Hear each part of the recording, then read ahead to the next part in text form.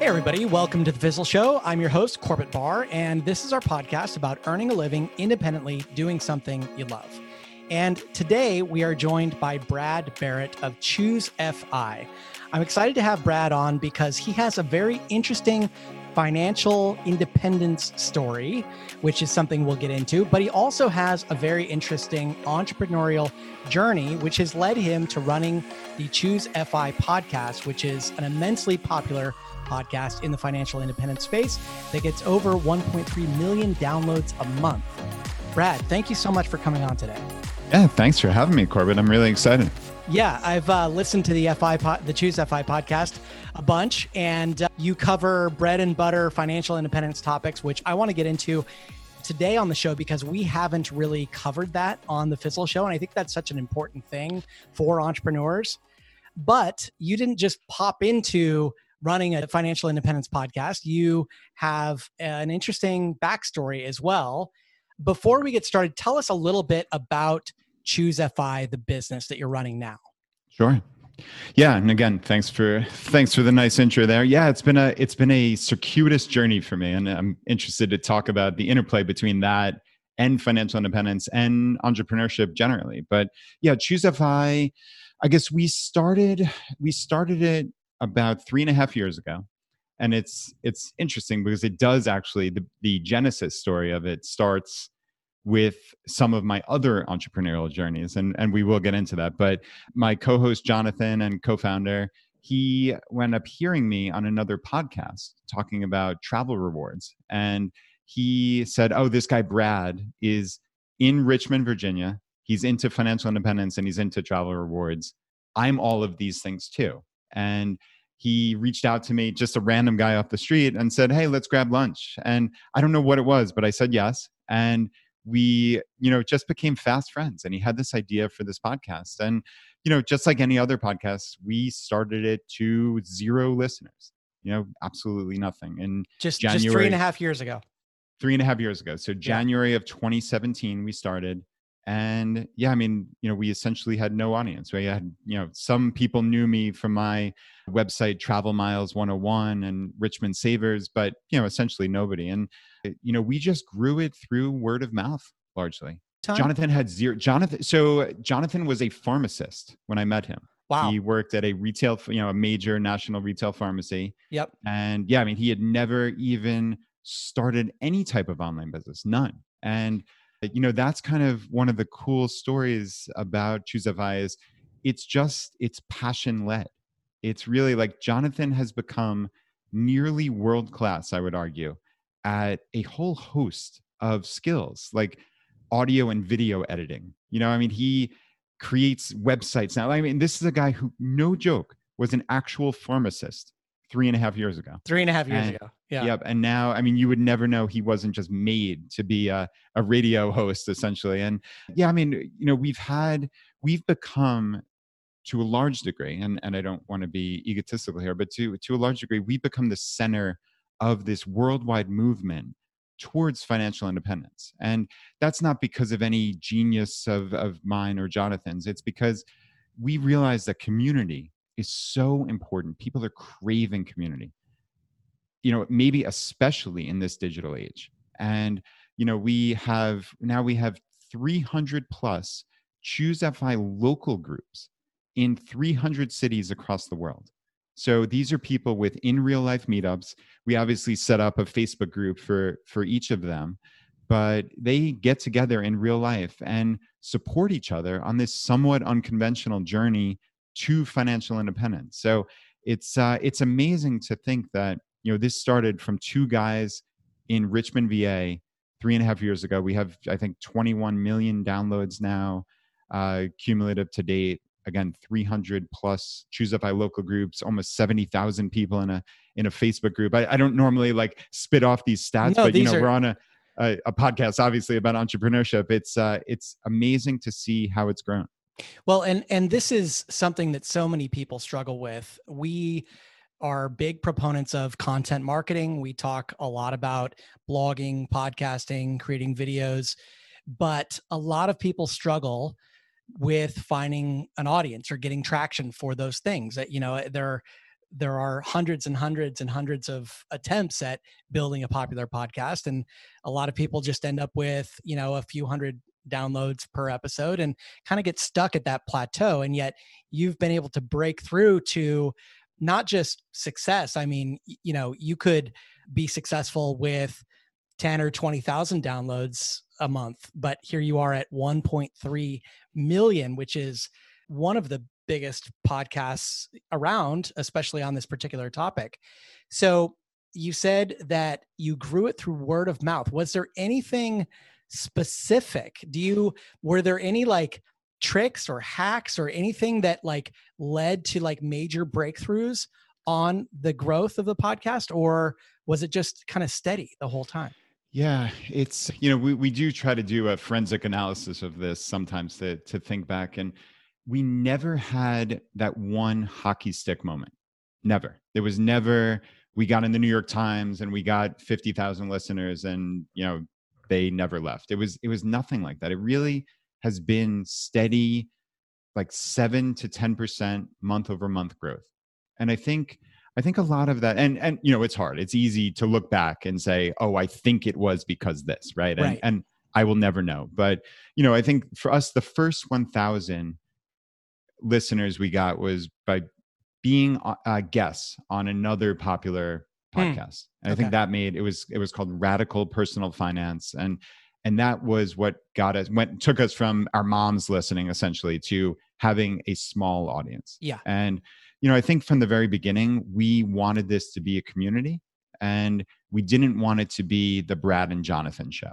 Okay. We didn't want it to be limited by our knowledge, our anecdotes, our expertise, because while we know our stuff, obviously, we are not world-class experts at any aspect of finance. I'm a CPA, but there's so much out there, and we decided to crowdsource this, as we call it. And I think that one decision, getting people involved, knowing our audience from the very beginning, and making them feel a part of something, I think that decision was integral to the success, the ultimate success of this. And I think, just trying to think back, like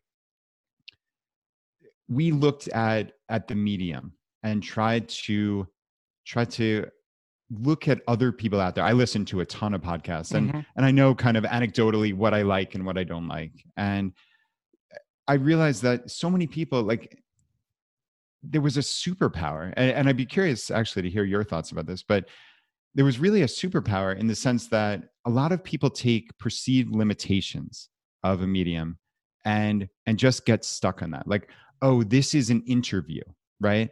As if it has to be press play, press record, talk for an hour, press stop, and upload. Right.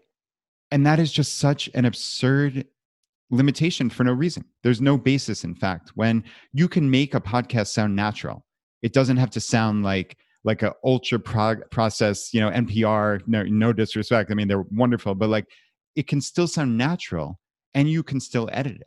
Yeah. And this is something we figured out very early on. And I know it sounds like a little thing, but I would argue that is one of our biggest superpowers is just really slowing down. So, for anybody out there listening who has a podcast, like when we have a guest on, we tell them up front.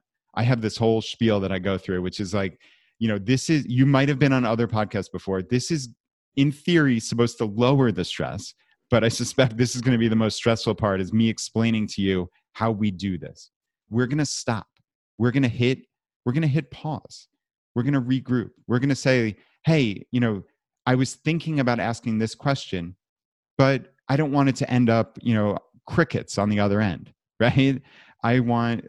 We want this to be a collaborative process. And I say almost verbatim, a collaborative process to produce a quality piece of content for the audience that they can take action on almost immediately. That is the guiding light of our recording process. That is the guiding light of everything we do. Produce something quality that is actionable for the audience so they don't feel like they wasted their time. And I say to them, I'm like, look, I'm not a professional podcaster.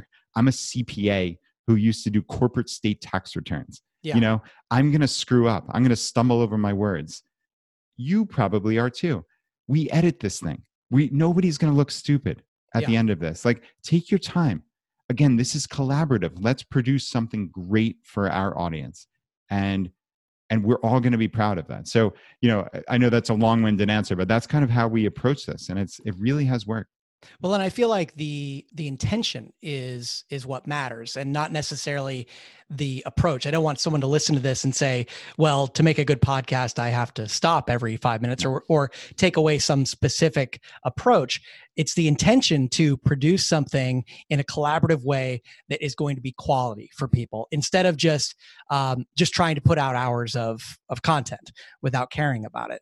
There were times throughout the life of the Fizzle Show where we would spend 3 hours or 4 hours prepping as a team of co-hosts before we recorded an episode, and had a very specific outline and so on. And we've definitely put in time, and we've seen that care leads to the kinds of episodes that you can refer back to later and say, oh man, like if you need to know about such and such, go check out episode number 99 on this, that, and the other thing. And that feels really good versus just having a trail of random conversation. Right. Mediocrity or some such. Exactly. Yeah, you have to respect the time of the people who are entrusting you with their most precious resource, their time. Yeah. And realizing that there are a lot of choices out there. I mean, and as a podcast, the reality is it's not as if this is a new medium anymore. Now you are competing with big budget shows produced by professionals. You mentioned NPR. Joe Rogan just got $100 million to move his podcast over to Spotify. This is a big money professional medium now, and to compete, you have to act like it. The other thing that I really love that you guys do is you don't just speak community like we want to crowdsource this, but you actually get people involved in the podcast. You are a bit more of a traditional radio show in some ways than a podcast, and fielding questions from people and talking about specific problems. I know that we've been involved a little bit because I have some software that the Choose FI Foundation is using. And Stephen, who's running the foundation, I heard his mom interviewed on your podcast, which was so cool. It's not just community, but it's like it goes into family even, which I love, which is awesome. So I want to cover financial independence as a topic because I think that's really important. But before we get into what FI is, let's go back in your journey a little bit, if you don't mind. Yeah. I would love to know, you said you're a CPA. When did you get the entrepreneurial bug, and what did you first start doing? Yeah. So I know specifically when I got it, and I didn't grow up thinking I was going to be an entrepreneur. That was not in the life path at all. And then I read The 4-Hour Workweek by Tim Ferriss, like I'm sure so many of your listeners have. And that was the lightning bolt moment for me. I think I read it shortly after it came out. I don't know, frankly, how I came across it at that point, but he was talking about these muses, as he termed them, right? And these kind of lifestyle businesses. And I realized at the time, and this was fairly early days in internet world, I suppose, probably about 10 years ago, thereabouts. And I realized that a buddy of mine who I had known for years had a drop shipping website where he drop shipped ink cartridges for your printer. And I'm reading about something similar of drop shipping in the 4-Hour Workweek. And I had, lots of conversations with my friend and convinced him to kind of teach me / go into business with him. I was somehow convincing of that. And yeah, it really, at that point, it was a learning opportunity. And we wound up finding a website that we bought on, I don't think this marketplace still exists anymore, but it's called Flippa, Flippa. A place where people bought and sold websites. Yep, exactly. Yeah. And I'm sure obviously other similar sites exist if that doesn't anymore. But yeah, we wound up buying a website called firewood-rack.net. I kid you not. firewood-rack.net for $512 on Flippa. And, at that point I wound up doing all the background, getting the credit card payment processing and getting the relationships with the manufacturers and such. And I mean, just learning new skills every single day. So We wound up getting pretty high up in the Google rankings, but honestly, and this kind of typified my first maybe 3 or 4 years in online ventures. That was back in like the kind of bad old days of gray hat, let's say, SEO. Right. When people were doing things that Google didn't agree with and kind of skirting the rules a little bit. Yeah, exactly. And, honestly, it's one of those things where, it's in your heart of hearts, it was quote unquote wrong. Like it felt wrong, but everyone around you is doing it. And this is what many of these websites are teaching. And, I look back and I think, how could I have been so inauthentic and doing something that I knew was wrong and doing it anyway, right? But and for people listening and wondering, like, wait, am I doing that? Like, what are these things that do you have an example of a technique that you were doing? Yeah, absolutely. I mean, the two that jumped to mind were creating basically junk articles on your website that just had specific keywords in them. Yep. So, I mean, I would literally have people on, at that point, it was Odesk. I think it's Upwork now. Hire them to write articles for $3 to $4 on something about firewood storage rack or firewood storage rack covers, or, and just creating these nonsense articles that existed on our website, which people were coming and spending $300 on a firewood storage rack. But yet we had this garbage article, and just to get the keywords. Yep. And also then link building that was not entirely above board, trying to get links, paying to get links. Yeah. Or a lot of times in the day, people would create a network of sites themselves and then link back to the site that they wanted. And all of those things, all that stuff Google is on the lookout for. Obviously, they're trying to build as much quality as they can. Exactly. And to their great credit, the Penguin and Panda algorithm updates, years ago decimated those sites, and rightly so. It decimated tens of thousands of sites. And again, like I said, rightly so. And that was kind of a reckoning moment for me. Is I think of myself as someone who does the right thing, and I clearly went on the other side of that, and I just never wanted to be there again. So, I picked up a lot of skills. Clearly, I certainly didn't make a lot of money, but learned the business, and was rightly punished for doing something that wasn't exactly right. And that kind of informed every business that I did there forward. And if you want me to go into it, I can keep going with the story. Yeah. So you learned a painful lesson, and I've heard of a lot of people that have learned this lesson because you start building a business, you start getting some search traffic, and then because of some things that you do that you probably knew weren't right in the first place, Google then makes a change, and suddenly your traffic dries up overnight. Yeah. And that happened to your side as well, you're saying? That is word for word exactly what happened. So you're left with the ashes of, so to speak, of firewood-rack.net.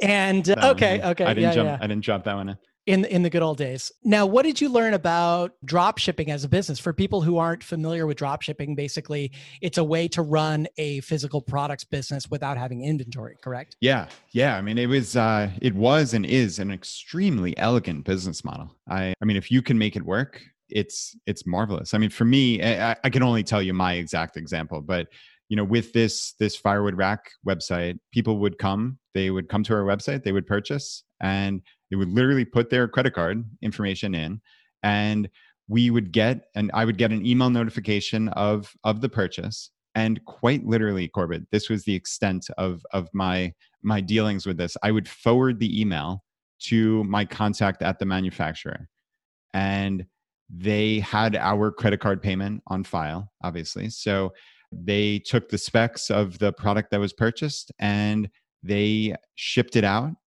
to the person who purchased it and charged me for the wholesale cost. And we essentially pocketed the difference, which on those particular products were somewhere in the vicinity, it's been a long time. It was somewhere in the vicinity of 20 to 30%. So for, at the time, what seemed like forwarding an email, it was 20 to 30% profit margin. And, again, I have never seen a firewood storage rack. I've never lit a fire personally in my entire life. Like, it was truly just a business. It's crazy to think that, if you build it, not if you build it, they will come, but it was just a marketplace for selling these things, you know? So speaking of inauthenticity, and I don't want to push you too hard because this is so common for people starting out, not realizing that having your heart and soul and your real person behind a business is important. But when we start out, we just think of business as I need to find some buyers and and sell them a product, regardless of if I know anything about that product. You had never lit a fire. You hadn't even purchased one of these yourself. So you were writing articles about these fire racks, but it was just based on the specs, basically. You hadn't actually physically held them. Yeah. Yeah. That's about right. So, okay, you've got all these wonderful lessons. You actually built a business. You made some sales, which has to feel good. What was your next move after that? Yeah. So, I mean, at that point, it was really a soul searching type moment. You know, I had a young family. I had at that point a daughter who was basically a newborn, and I'm making a decent salary certainly as a CPA. My wife was a CPA as well, and this kind of ties into our financial independence journey, which we'll talk about later. But at that point, it's, does this make sense? Does all the hours that I've been putting into this, do I want to do this again? Do I want to start something again? And I really thought about that for a long time, and I realized that the something that I needed to get behind, something that was authentic and something I had a passion for. And that's a very loaded term, obviously, and we can talk about that. I'd be curious to hear your thoughts on passion projects and the necessity of that, because frankly I don't know where I fall down on it. But in that case, at that point in my life, that was what I wanted to do. And for me, I always had kind of an unconventional view on personal finance and the importance of saving money to ultimately accrue power in my life that gave me autonomy. I think it's what every entrepreneur wants, right? Regardless of, at that point I wasn't an entrepreneur, but I think all of your listeners can appreciate that. And that truly is the financial independence journey. It's saving money to get to a point where you have the power over your life. You're not beholden to somebody else. And I think it ties so closely with entrepreneurship. So, for me at that point, again, I was on this path to financial independence. Did I want to do this all over again? And like I said, I had this great passion and kind of unconventional thinking. I'm like, you know what? Let's try something. Let's start a blog on personal finance. I remember saying at the time, and I'm not sure how many of your listeners are familiar with the financial independence world, but there is a website called Mr. Money Mustache. It's the one of, if not certainly in the FI world, it's the largest website and one of the biggest personal finance websites in existence. And I said, I'm never going to be Mr. Money Mustache. I'm never going to have millions upon millions of page views every year, but maybe I can become something or be known in my local area in Richmond, Virginia. So I started the site, and it was called richmondsavers.com. Okay, we're a family of savers, not the greatest name in the world, but I had this kind of concept that theoretically we could be found by local media and press who were looking for subject matter experts here locally. Let me dig in just 1 second, because there's a couple of really important things here. How long had you been aware of Mr. Money Mustache? How long had that website been around before you started Richmond Savers? I think it was probably somewhere in the vicinity of a year or two. I could get the exact quote, but I think that's fair. And so Mr. Money Mustache came on the scene and became popular pretty quickly. Yeah. And so at this point, you're feeling almost like, well, the opportunity is sort of past to be that, but maybe there's something I can do that's unique here. And so you decided to jump into writing about personal finance, even though it was already covered elsewhere in a way that you felt you wouldn't be able to replicate.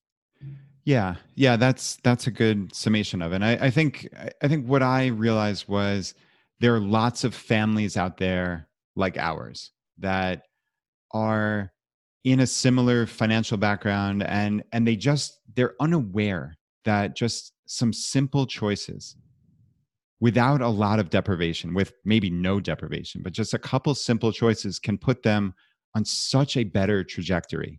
And I felt like I could speak to families like ours. That was always my guiding light with Richmond Savers. It wasn't to, it was never going to be lightning in a bottle like Mr. Money Mustache. Or it was never going to be enormous, certainly not with the website name richmondsavers.com. But, I could speak to similar families like ours. And it's funny because my thought process there wound up coming to fruition in that we got approached by the local NBC affiliate who literally the money expert Googled saving money Richmond, Virginia. Oh my God. We came up in the top 3. Wow. How crazy is that, right? That is crazy. So it worked. Being it worked. The local experts actually panned out. It actually worked. Yeah. And we wound up kind of getting on the map for using travel rewards points, so credit card points, to travel the world for, close to free, to save thousands of dollars. And again, it was helping families like ours. So we had daughters who wanted to go to Disney World, and Disney World is extraordinarily expensive. And I didn't want to spend $5,000, but if I could do it with a plan, if I could be systematic about opening credit cards and getting these massive sign-up bonuses, I could put together a trip. And it wound up happening. It wound up being 3 generations of our family going. I think the 4 of us, we only spent $150. And I documented this all. And amazing. Yeah, got some local press. And then I actually wound up getting featured in, I think it was the most popular article in the New York Times in, I forget if it was, I think it was January of 2014. It was like their travel tips for 2014. And, this husband and wife team of CPAs put together this trip to Disney World. And, obviously that moment was an inflection moment for Richmond Savers.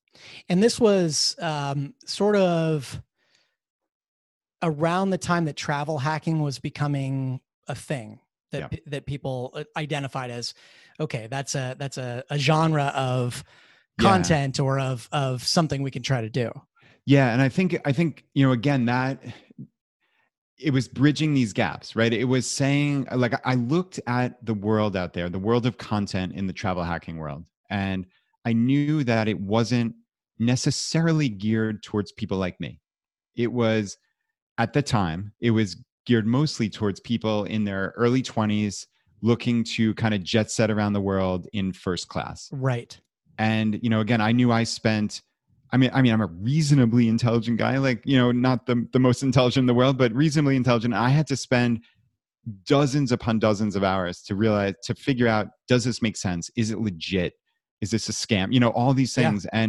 And I figured it out, and we put this plan into place, and it worked. And again, I thought there's so many other families like ours that could take advantage of this if only they knew, right? So again, it wasn't to set the world on fire. It wasn't to reach every person in America. It was to reach that very specific audience of families like ours who don't really have $4,000 or $5,000 to throw around, but maybe if they had 18 months to plan, would love to do this for $150 instead of $4,000 if they only knew how to do it.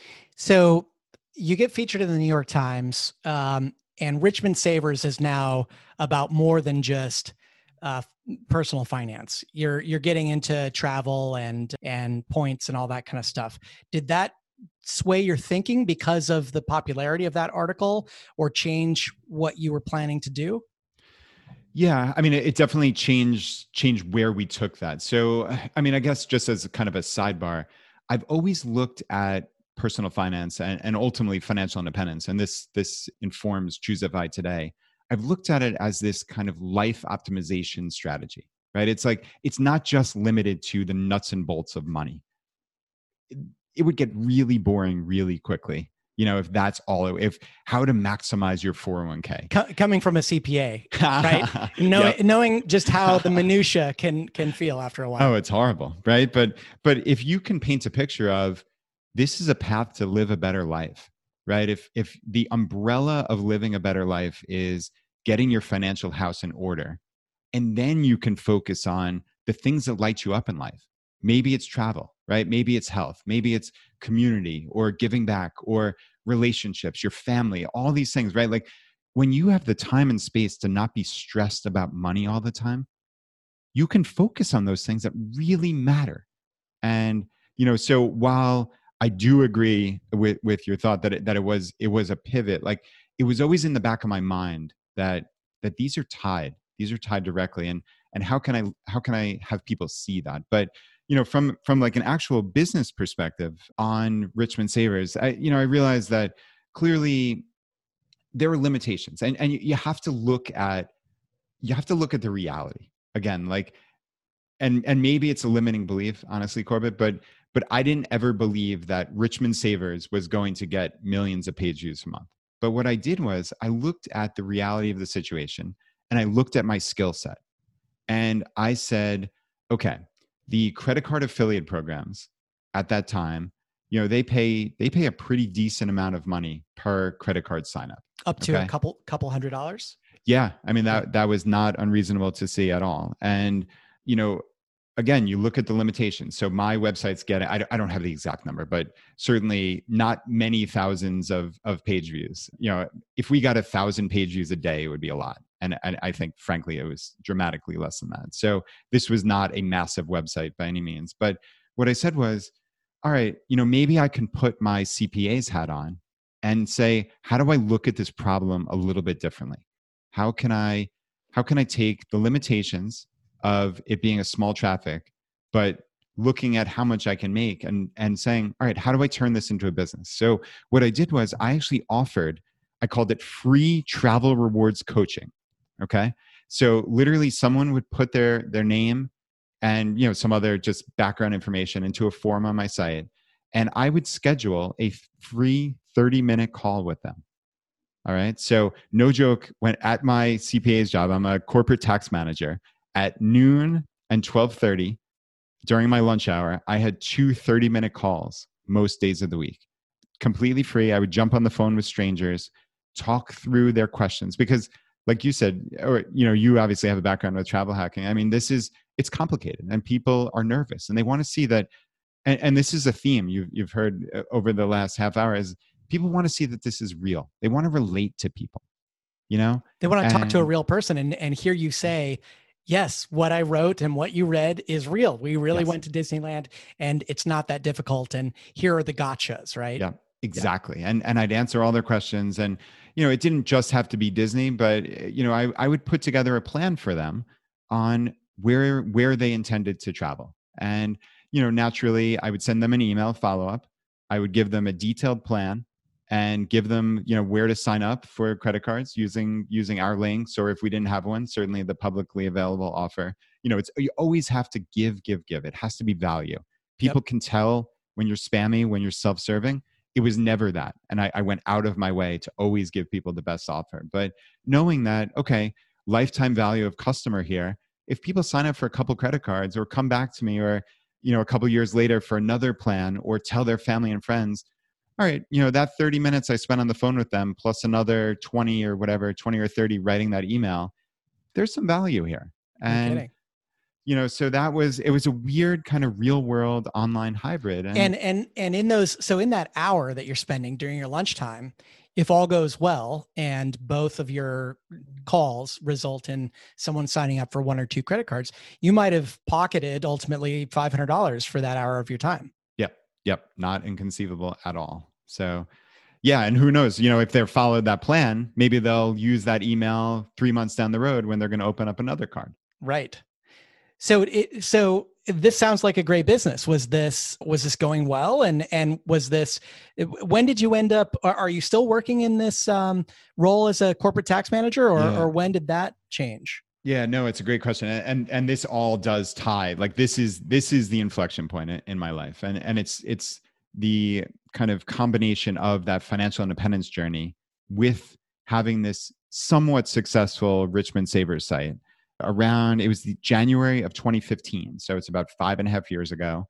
I had reached a point where we weren't at financial independence. And we'll get into that later, certainly, what that means by definition. But we were well along the path, well along the path. And I realized that I had this business that was growing and was doing well. I mean, it wasn't setting the world on fire, but it was making certainly a couple $1,000s a month at that point. And it was proof of concept for me. It was proof of concept that this could work. And if I had more hours, if I wanted to be as, labor intensive as this, that I could make this something really big. But again, that would always be limited by my time. So I was trying to think, how can I scale this? What can I do to make this happen? And, at that time, so yeah, this was January of 2015. And I wound up partnering with a friend of mine who I met online. I've never met in person at that point. We met through his personal finance website and mine. He's a cardiologist in Portland, Oregon. I'm a CPA in Richmond, Virginia. And we started a website called travelmiles101.com, where basically it was a course. To you and all your listeners, this is obvious stuff, right? This is just an email autoresponder. It's nothing that special in the cosmic scheme of things. But at that time, 5.5 years ago, this was something a little bit different. We created a Facebook group for just that cohort of people who were going through it the first month. And, we put some artificial scarcity on it. We limited it. I mean, frankly, it wasn't artificial. It was just, we don't know how many people we can handle this first month. So let's limit it. And, we created this course in real time. So, I mean, we came up with the idea in January. We marketed it, interestingly enough, on the Mr. Money Mustache forum. We called it, so it was travelmiles101.com, but we called it Miles for Mustachians. And, it was finding our community. It was our audience. And tapping into an existing audience, which is something that a lot of times you have to do to find enough buyers, right? Right. Exactly. And it was a value add. Obviously, no question about it, we could earn money on this, and we did. But it was, all right, there are plenty of people in the financial independence community who want to learn about this, but they don't have a way. And how can we produce something for our community? So, I was, no joke, still, because this came out daily. So I was creating sometimes on like February 13th, the email that was going to go out the morning of February 14th. And it was very much in real time. And that said, that course still exists to a very similar degree today. And yeah, I think we put somewhere over 50,000 people through it in the intervening years. So it was cool. Yeah. And then there's a couple of things that I love about this. The first is that you effectively pre-sold the course before it existed. And the reason I love that is because it's so easy to get lost in the weeds creating a course before you sell it.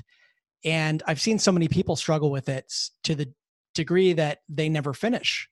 And here you are with a bunch of customers expecting you to have this course ready for them. So you have no choice but to create it. So it's sort of a forced deadline on yourself, which is amazing. Yeah. And then the second thing is, a lot of times you can look at working on something you can measure it by the results that you immediately get after launching. So here you spend, tens or hundreds of hours working on this course.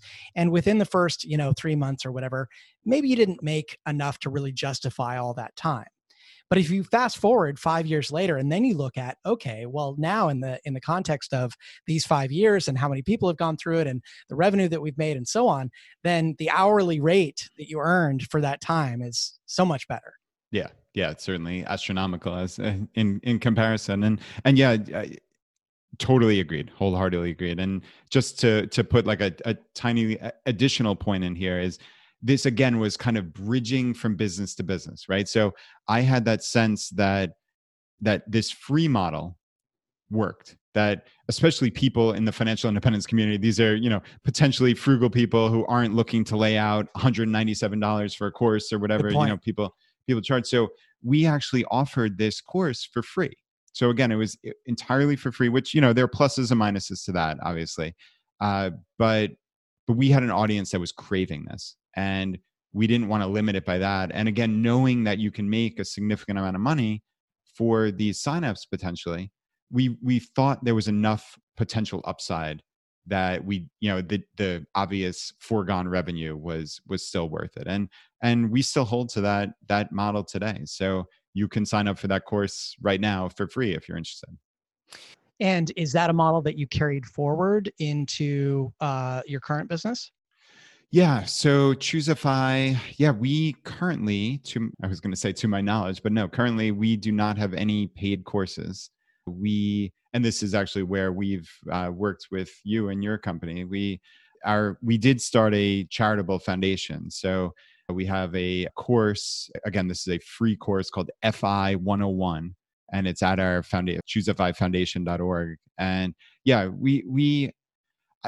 I've always had the sense, and I know the counter argument, which is people don't necessarily value free, right? And maybe it reduces the percentage of completions, but we've always had the sense that we want to get this information out as far and as wide as we can. And until I'm proven otherwise by the data, I think we would ideally like to keep these free. Yeah. And I think there is evidence that we all interact with every day on our phones where we're using free apps that obviously cost millions of dollars to develop, but those companies have bet that by going wide, they're able to, cast a really big net and serve a lot of people at lower cost or free to those people and find revenue opportunities elsewhere. Yeah, no, that's a great point. So you have Travel Miles 101. It's doing fairly well, it sounds like. You have Richmond Savers as well. And you mentioned earlier that your current co-host of Choose FI found you one day because he heard you on a podcast. Yeah.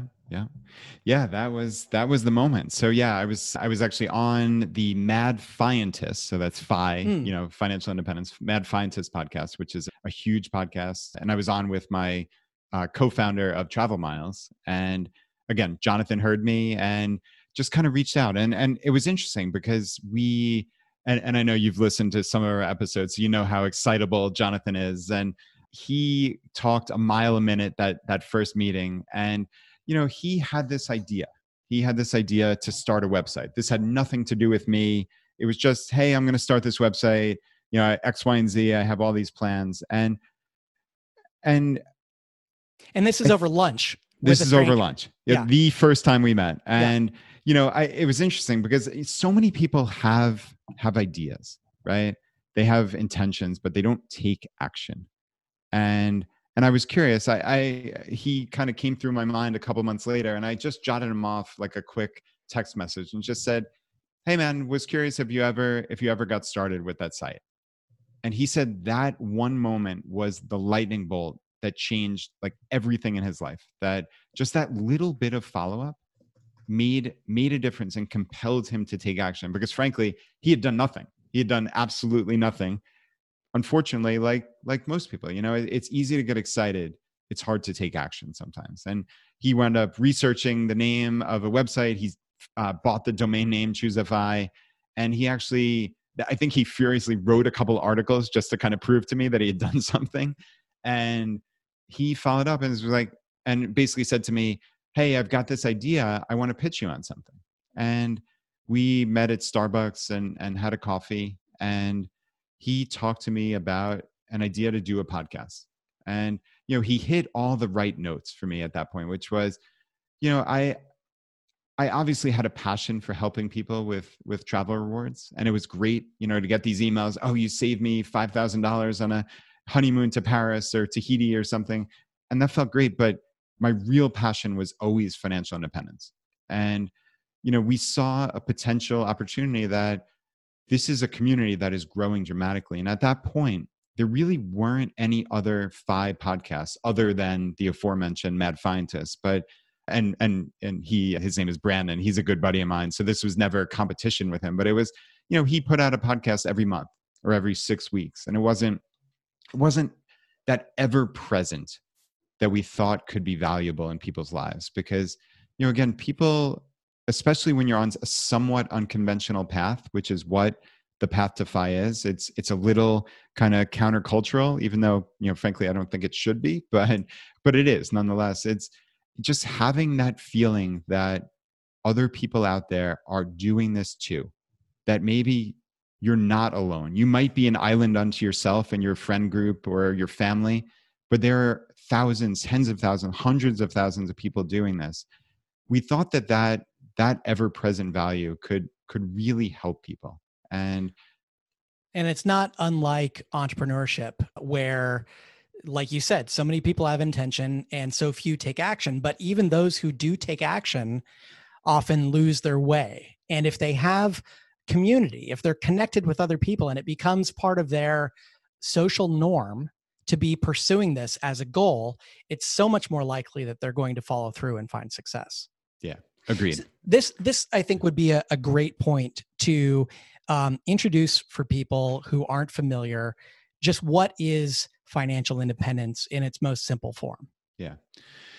Yeah. So financial independence, and just one last note about that is, I think people relate to stories, and I think for entrepreneurs out there, like, this is such a critical point, is that Jonathan and I could not be more different in our lives. Like, we are just completely different people in every possible way, basically.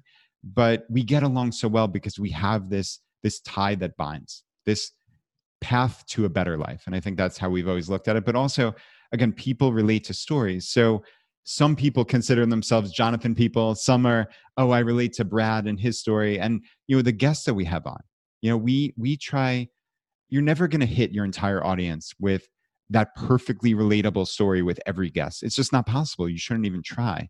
But we'll get emails on episodes that we think, like, they didn't relate to us, but somebody heard their story and it just connected with them. And they said, man, if that person could do it, I can too.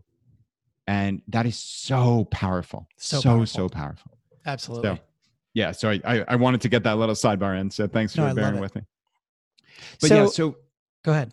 No, please. No. So explain for us financial independence. And this is something that if you hear it for the first time in your 30s or 40s or 50s, you just kick yourself and wish that you had known this when you were much younger. So maybe you can address it as a general topic and then explain how it relates to people at different ages. Yeah. Yeah. So for me, financial independence is ultimately getting to the point where work is optional. Okay. Paid work in a traditional sense is optional. Now, the normal acronym you hear is FIRE, which is financial independence, retire early. But we don't really take a lot of, I don't know, we don't spend any time on the retire early, because honestly, people have passions. People have entrepreneurship, people have businesses, people have things that they've always wanted to do that might earn them money, which is great. There's no doctrine when it comes to reaching this financial independence point, and you have to close up shop, go sit on a beach and sip umbrella drinks, right? Like, that's not what life is about. To me, life is about spending your time as you see fit. And that is in such short supply when it comes to, obviously I'm in America, and, I'm sure we have an international audience, but this relates to everybody. But, here in America, like, the American dream is something that I don't subscribe to. It's generally buy the biggest house you can, get these fancy cars, and impress your friends, right? And I guess my answer is, to what end, right? To afford those things, you have to work ever increasingly more hours, or, more stress, all this stuff. And I mean, if we're fortunate, get maybe 9 decades on this planet, and to spend it in a job that doesn't light you up every single day just seems to me to be the ultimate of folly. And, I guess, you take a step back and you say, all right, look at your financial position today. Clearly, you need to create some space. So many people are living paycheck to paycheck. And again, they might have all the trappings of wealth, but at the heart of it, if you don't have any money in the bank, if you don't have any assets, you're not wealthy at all, right? So for me, it's about refocusing life on what's important to you. And again, there's no doctrine when it comes to FI. Something that's important to you might be a fancy car. It's not for me. I drive a 2003 Honda Civic that has the paint falling off. Like, it's a nightmare, but it gets me where I need to go. And, for me, what I wanted out of life was spending time with my kids and my wife and the people that I love, and doing things that light me up. And, what we said was, all right, we're not going to buy the most expensive house we can find. We're going to drive old cars. We're going to eat in at our house most of the time, not as deprivation, and certainly not as, oh, we could never eat out or any of that stuff. Anytime you get into deprivation, it turns into a diet like thing. That's short-termism, Not right? Like sustainable. it's not sustainable at all. It's, financial independence is about, it's long-term thinking. It's, how do I create a framework of a life that I'm excited about every single day? And, it's not, there's no get rich quick in this. It's, how do I create that space in my finances? Obviously you have income, you have expenses, and you have then the difference, right? And you obviously hope it's positive. And, the more money that you can save every month, and again, not for deprivation's sake, not so, your friends can call you cheap or a miser, but to save that money to get to a point where working for pay is potentially optional. That is a life's goal. And, and I'll stop there, Corbett, because I'm sure you have questions. And just to clarify, the result of all that savings is owning enough assets, whether that be cash or stocks or real estate, so that they generate cash flow every month that covers your expenses if you want them to. But for some people, they continue to work or they own a business or whatever. But that way, if all of your traditional sources of income, whether that be your business or your employment, went away, you would still be able to continue your life indefinitely as it is. Yep, that is exactly it. And for most people, that ends up, it's dependent on how much you spend every month. But for most people, that ends up being somewhere between $1 million, $2 million, $3 million, something like that. That sounds about right. And I think this is interesting, right? Because again, it's putting things on paper. And I think that's the first step on the path to FI. Is so many of us are afraid to look at our financial situation because we know it's not good. But taking action is the bedrock of everything. It's what we've talked about this whole hour, right? It's, you have to get up off the couch and take action. They can be small, but you have to start today to make your life better. It's the aggregation of marginal gains. It's that 1% better, but it starts with action. And for me, it's putting it on paper. And, what's my income? What are my expenses? What do I owe? What are my liabilities? And what do I own? What are my assets, right? And when you get that picture for maybe the first time in your adult life, you're faced with some realities, right? Of what do I have to do to make this better? But to your point, the expenses are what drive that financial independence number. And this is such a rethink for anybody who's ever looked at a retirement calculator or listened to someone like Susie Orman who says, oh, you need 10 or $15 million to retire, right? I don't know about you, but my brain shuts down when I hear that because that is not practical. That's not practical for 99.999% of people. I don't care your income. It's just not practical. So what do people do? They throw up their hands and they say, this is impossible. I'm going to move on. I'm just going to live my life kind of happily with blinders on and hope it all works out. Hope isn't really the greatest strategy, right? So, you look at what are my expenses? And this, again, is what drives the financial independence calculation, as opposed to these normal calculators. They start with your income. Now, I think that's fundamentally flawed because your income, in order to ever get to a point where you can retire, there has to be savings in there, right? Right. So it's almost irrelevant what your income is. Yeah. What's relevant is, what do I have to cover every month? Whether it's passive income or regular income from a business or some type of job, or from my investments, potentially either, dividends or selling some investments, which, is not exactly what most people think. But again, when you go through, and this is outside the scope of this conversation, but when you go through the calculation, that's all part and parcel of a financial independence number. And, having that power, because again, it comes back to that, right? Having the control over what are those monthly expenses. And for every $100, when you do the calculation, for every $100 you take out of your monthly budget, that's $30,000 less you need in your net worth when you reach financial independence. So little choices, the little choice between getting that cell phone that costs $120 a month and has unlimited data and 5G and all this other stuff, and the choice that I made, which is Republic Wireless. And I know this is an anecdote, but bear with me here. Republic Wireless, it cost me $20 a month. Okay. And again, I'm not depriving myself, but I made a very intentional choice. So I have 1 gigabyte of data. So what that means is I don't stream Netflix and I don't download podcasts when I'm off Wi-Fi. Everything else, I have the exact same thing. And that's $100 per month. That's $30,000 less I need to reach financial independence for one decision. Multiply that by my wife. Now it's 60,000 we need less. It's every decision. So it's such a cool rethink on having power and autonomy in your life of I can control this. I mean, it changes everything. It's the ultimate life hack, because now you have it's not the meaning of life, but you have a goal for your working life, at least for all of the income and expenses that you have. You now have a framework and a goal that you're working towards, and most people don't. And so they end up floundering.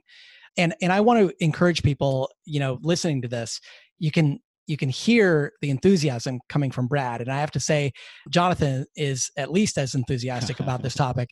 And so the podcast Choose FI is a must listen to, especially if you're just kind of hearing these things for the first time. Check out the Choose FI podcast. You can also head to the Choose FI website. But if you go to choosefifoundation.org, as Brad mentioned, there is a free course called FI 101 that you can take that will guide you through a lot of this stuff that you need to understand just to get a lay of the land. And then you can decide how it applies to you. But it's very hard to hear what this is all about and not have it impact your life in some way, I'd say. Yeah, that means a lot, Corbett. Thank you. Brad, if you were listening to this, say it was Brad 6 or 8 or 10 years ago, and you just heard your story and you just heard about FI, what would you be taking away from this? Yeah, that is a brilliant question. I would be taking away that little actions matter and that you can control where you end up in life by taking action and following this path. And so many people get caught up in that elusive they, right? Those forces are acting upon me. There's some they out there. And when you change it around and you have an internal locus of control of I can exert influence on my world around me and the trajectory of my life, it just gives you a mindset that enables you to thrive. And it enables you to look at life. Like my wife and I, we look at life as this game that we can kind of win and win together. And that's the coolest part about this. It's fun. It's fun to say, all right, we are going down, again, this slightly unconventional path, but we live in an upper middle class neighborhood. We, to all outward appearances, are living a regular life, just like keeping up with the Joneses like everybody else. But yet, in our working careers, we saved 50 to 70% of our income by just making little decisions. It can be done. That's what I would tell that person out there. And that, again, that goes back to my whole story, which is when you see someone doing it and you hear them and you know that it's real, not just some scam, right? So many people get caught up in, oh, that can't be real. That can't be for me. It's got to be a scam. It can't be that easy. I'm here to tell you, again, this is not get rich quick. It's just not. But over a 10 to 20 year period, almost anybody can reach a point of financial independence and certainly a point of financial strength. But you have to get up off the couch and take action starting today. Brad, thank you so much. This is such a powerful story. And I love how FI complements entrepreneurship so well and vice versa. And your story perfectly embodies that. So thank you so much for sharing with us today. Yeah. Thank you again for having me. I really enjoyed the conversation. And everybody, as I mentioned, you can find more of Brad and Jonathan on the Choose FI podcast, which you can find in any podcast player. And as always, I'm Corbett Barr. You can find the show notes to this over at fizzleshow.co. This was episode number 373. Until next time, thanks for listening to The Fizzle Show.